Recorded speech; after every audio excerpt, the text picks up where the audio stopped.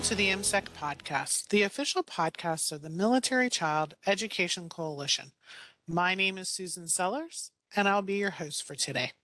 Today's episode has been brought to us through the generous support from the Fort Lee Area Spouses Club.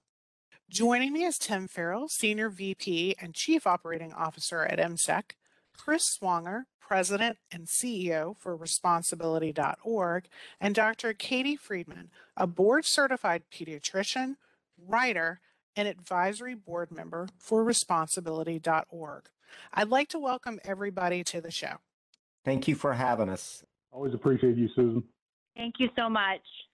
So we've come together today to talk about a really important topic, substance abuse, and how it can have an impact on our military teens and young adults. We actually did an earlier podcast correlating some of this information to our school age kids, but we really want to focus on those older mill kids. And I thought one of the great ways we could do that is first talk about the military teen. Tim, as a former service member and father of two, I believe you have a strong grasp of the challenges military connected children and their families face, particularly when it comes to transitions. So what do you think is important to know when it comes to understanding the military culture? Well, thank you for the opportunity to speak a little about that, Susan, and thank you for bringing this kind of group together for MSEC's audience.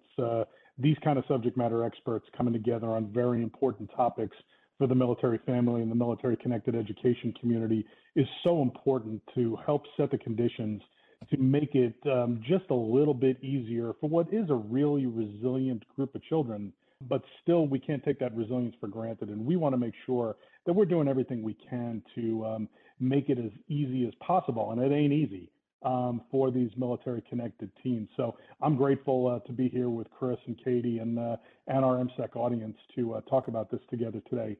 With regard to the military culture, probably one of the most important things to talk about with this is though our military teams do serve and sacrifice in their own way, this was not their choosing.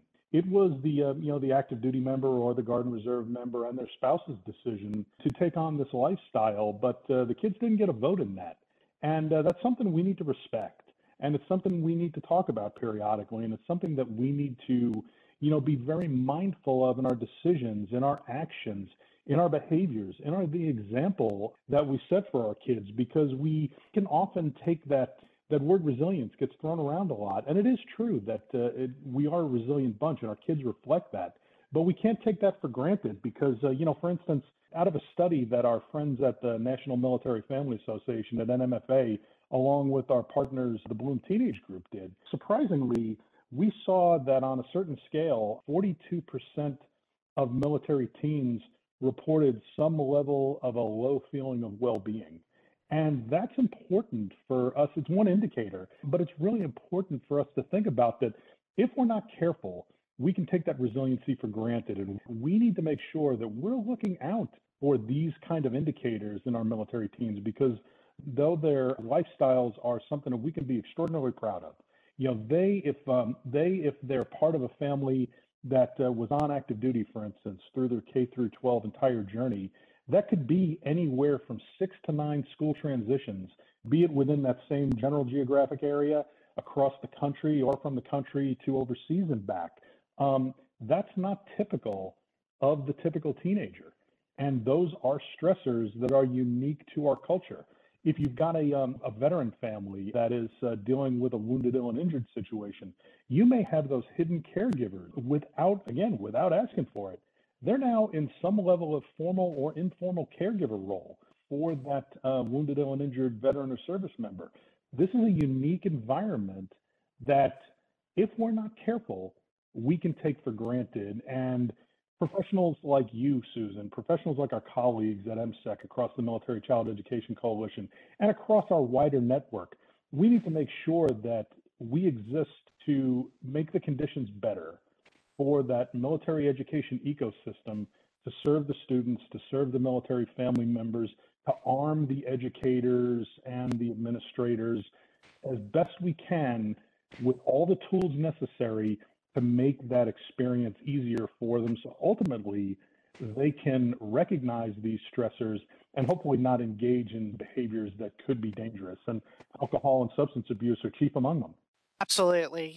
Although our military youth, we raise them in a culture of strength and resiliency, they're not going to be immune to those at-risk behaviors. And some of the things that you mentioned, such as transition, maybe they're a caregiver for one of their parents. The term I think is called hidden helpers. Yep. You're compacting on top of those other teen stressors, as I know you've experienced as a teen dad. I'm certainly experiencing as well that pressure to get into the right college, the pressure of making friends, still having, those social emotional connections, particularly even during this pandemic. So MSEC did a survey and they actually really focused on some specific stressors related to military teens. I think what stood out to me was that there were some anecdotes where the teens kind of shared what they wanted people to know about being a military teen. Would you be willing to share maybe one or two of those? Absolutely. And it kind of dovetails with what we were talking about earlier. The informal things that they deal with are often more important than the formal things they deal with. Grades are important. Class standing, class rank are important. Getting into that right college, as you talked about, is important. But they want to be on a level playing field when they move school to school across the country to overseas and back or vice versa for extracurriculars. They want to be able to compete for that spot on the team, that compete for that first chair in band, for that part in the theater production, whatever the case may be, without the fact of their moves and their transitions getting in the way. They want respect for the fact that losing friends and the difficulty sometimes, depending on where you are in their individual makeup, in making new friends is important. You mentioned our Military Kids Now survey and some of the findings we found with that. And again, it's fairly intuitive, but it's important to go over them, that the things that we identify as the big stressors, moving and changing schools, academic stress, and you're used to a particular academic and school-based culture in and of itself. That's a stressor when the teachers are different, when the vibe is different, when the walk to class and the walk to the lunchroom is different. Leaving friends, as we talked about, fitting in, deployments, even if you're, for instance, a Guard and Reserve family, those folks transition because even though they may not pick up stakes and move houses or move towns, they're dealing with deployments, and their kids are the ones who are still dealing with 8, 9, 10, 12, 13 months of separation. Those kind of things are incredibly important. The catch-all for all this is uncertainty we're dealing with.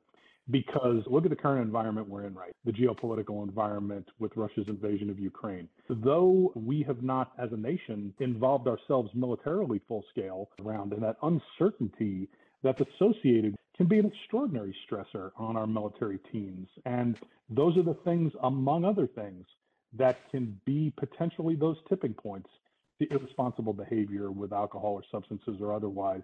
And we, as a military connected community, want to be particularly attuned to that. And that's why MSEC provides those programs and services for students, for parents, and for that entire military education ecosystem to serve those kids the best way we can to hopefully nip these kind of behaviors in the bud.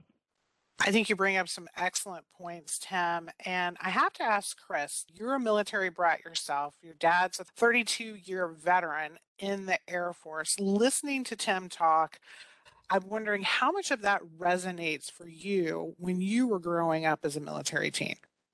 Very much. I mean, it reminds me, when you get older, you kind of lose sight of what it was like when you're a teenager or a young teenager. All teenagers, just go back and reflect and just remember how dramatic things were when you were a teenager. You liked a boy or a girl, or you didn't get a good grade, or you didn't make a basketball team, or whatever. It's earthquakes every day that you're navigating as a young, growing adult. Everybody has different coping mechanisms and so forth. And what's so critical is obviously modeling behavior of the parents is first and foremost, and continuing to have that conversation, right? You want to have an open and honest discussion, an ongoing discussion with those teenagers, because invariably at some point, they are going to be looking for ways to cope with challenges and stress that what Tim was talking about. So it is critical that they recognize and understand that alcohol or any kind of substance cannot be a contributing component to your coping with stress. Exercise, do positive activities to manage that. So the stress levels for military kids are even greater because you're potentially changing schools. Just think about how dramatic that is, right? Most kids probably don't have to change schools a lot, right? They grow up in the neighborhood and they go to the same school all the way through high school. Military kids are changing schools, being confronted with different cultures and different countries and all of the above. So what is important is parents continue to have ongoing discussions with their kids. They model behavior. Responsibility.org has a lot of resources for parents to help guide and continue that conversation because the peer pressure points are going to come. It's part of our environment. And what we don't want is young teenagers to use beverage alcohol as a coping mechanism, because what that does is set the stage to use beverage alcohol as a coping mechanism when you go through the pressures you go through when you get married or you have kids. So how you contend with these societal challenges when you're a teenager will make a difference in your entire life. So it's critical to have open and honest conversations. I think that's a very strong point. Those open and honest conversations, and responsibility.org has been instrumental in those conversations on the fight against underage drinking and drunk driving. And you've actually brought Dr. Katie Friedman, who's an accomplished pediatrician and who's done research and work with teen substance abuse, onto your advisory board to help lead that way, and particularly working with children. Dr. Friedman, I have to say, one of the first things that comes to mind, at least for me, because I have 3 teens, one is super chatty, my other 2 are not. So, how do parents start that conversation? And specifically, what should we be saying? Yeah, so it's a great question, and it's one that is, as we've been speaking throughout this podcast, it's a building block, and it's a process that needs to be started at a really young age in order to create this open line of communication. I think with teenagers in particular, as you had mentioned, they're all very different and they all respond in different ways. And sometimes in a high stressful situation, it's not the opportune time to talk to your child about what they have done, drugs and alcohol. I find that the most effective time to really open up the conversation with kids is when it's like a non-threatening situation. So for instance, carpool can be your best friend. When you're driving your kid in the car and there's just you and them, they don't have any distractions, you ask them about their high of their day or what happened the day. That really opens up the line of communication and allows you to speak to them in a non-threatening way. For my children in particular, we started a tradition that we've had since they were little, where we talk about the highs and lows of our day. And in those highs and lows, I learn a lot about what's going on with them mentally and socially. So really just kind of finding those niche times to open up the conversation and talk about it. And I think the most important thing with the teenage children and the adolescent children, and the thing that I find the biggest association in the ER with children that have drug and alcohol abuse, is their ability to talk to their parent and their ability to reach out to their parent. If your child does not know that you are their strongest advocate and that they are fearful that they're going to get in trouble, they tend to make even more dangerous decisions because they're scared of the repercussions. That's not what we want. I think a great thing is to write a contract with your child so that they know that at any time, at any place, if they need to be picked up or they made a mistake, that you're going to pick them up with no questions asked, so that they feel that security, that you are their number one support and you are there in their corner. There's a really important balance of course, you don't ever want them to feel you need to set that boundary and let them understand and know that alcohol and drugs is an absolute no, and that, it's not, there's a zero tolerance for it, but also that we all make mistakes, and that when we do make mistakes, it is our family that picks us up and supports us, and that we will get through it as a family. It doesn't mean that they're not going to get in trouble, but it means in that time of trauma or that moment of that mistake, that they can come to you and use you as a support system, because you want them to come to you before they go to somebody else. I agree with that. When our children are younger, we are the key influence to some of their decisions and what they're looking at. And as they get older, though, that kind of shifts. They seem to be more time with their friends. They are listening to their friends a little bit more. And research, though, also indicates that if you can correlate a rule with a teen's safety, they're more likely to listen. But because of COVID, some parents maybe are feeling a little bit more lenient. You know, their kids have lost out so much over the last few years. And you've shared some good strategies, but what else could parents do to reinforce a responsible example and emphasize safety? Susan, I'll jump in here. We've got a program on www.responsibility.org where it's Parents You're Not Done Yet, right? So that conversation and the guide with that program helps parents continue those conversations through those tougher teenage years. And you need to prepare them for those students that are about to embark on college. That's a whole nother challenge. And responsibility.org's got a platform called Alcohol 101 Plus to help educate college students about some of the challenges that they may face as well. So parents are not done yet. I mean, there is an important theme in that message that parents have to continue the conversation, as Dr. Katie was talking about, and Tim, all throughout these years, because these pressure points are only going to increase throughout their lives. And if you model good behavior and continue the conversation, the odds are great that they're going to make better and smarter decisions as they grow up to be young men and young women. So, Dr. Katie, how best then to proceed if we find out that our kids are already engaged in risky behaviors? I think first and foremost, it's important to understand that there's a direct relationship between mental health and substance abuse. And it's important that before we preach, we listen and we try to identify any problems that might be going on. Because depression and substance abuse can look very similar and have very similar features. So if your child is displaying increased sleepiness, changing their group of friends, in their room, sleeping out half of the day, they don't have passion for their after-school activities, these can all be red flags that something else is going on. So it's really important that we listen to those cues and listen to what's going on in our child's mental health as well as their physical health. So that's first and foremost, is to listen before preach. And then the next thing I would say is that once we realize that our child is participating in risky activities, is to get help immediately. Don't think that this is just a one-time thing. Don't ignore the symptoms. Make sure that you get as much help as you possibly can as soon as possible. I recommend to all of my patients that first they start within their schools. Go to your guidance counselor, see what's available amongst the different school-age children. Churches are a great resource as well. And then, of course, as we spoke with Tim, there's a lot of resources within the military family and the military communities that I'm sure we'd be more than happy to give the resources for. But it's important for them to know that they're not alone. It's important for them to feel like there's other people that are having similar problems or feeling the same way.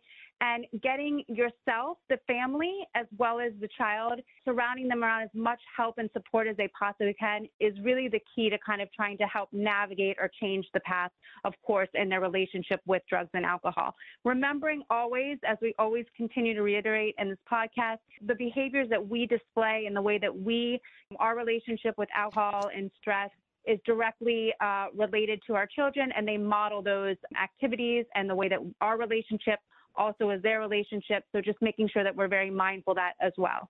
Dr. Katie, thank you so much for sharing your expertise on this topic and the tangible advice that you've shared with parents today. Our middle child is going to be a freshman this year in college, and like most parents, we're worried about the environment that he's going to be in and whether or not it's going to have an influence on him. So how can families stay in touch with their kids, including college-age kids, to help keep them on the right track? Well, I think keep the conversation open. Every once in a while, your kids, look, I'm living through this right now with 13 and 16-year-old boys, right? They're going to do something that you don't like. They're going to make mistakes, like parents make mistakes. And the key is not to shut them off, right? You got to maintain the communication, particularly in those teenage years where they're less inclined to want to talk to you anyway, right? Because they've got other interests and they're kind of becoming their own person and so forth. So continue the conversation and certainly going into college, responsibility.org's got a great platform called Alcohol 101 Plus. And again, it helps continue the conversation, the education of the tools that responsibility.org provides that helps young adults make smart decisions, particularly when they're going through all the fun and the pressures associated to being in college and becoming an adult. Well, I think when parents are armed with the right information, they truly can feel empowered to act. We're going to expand on all these initial conversations with a webinar in the fall. As we wrap up, I'd like to thank all three of you for coming on the show today. We are truly grateful for your dedication not only to this cause, but also our military-connected kids. For our listeners, we will include information in the show's notes about today's podcast. In closing, we'd like to thank again the Fort Lee Area Spouses Club for their support of this podcast. You've been listening to the MSEC Podcast, the official podcast of the Military Child Education Coalition. Until next time, live a great story.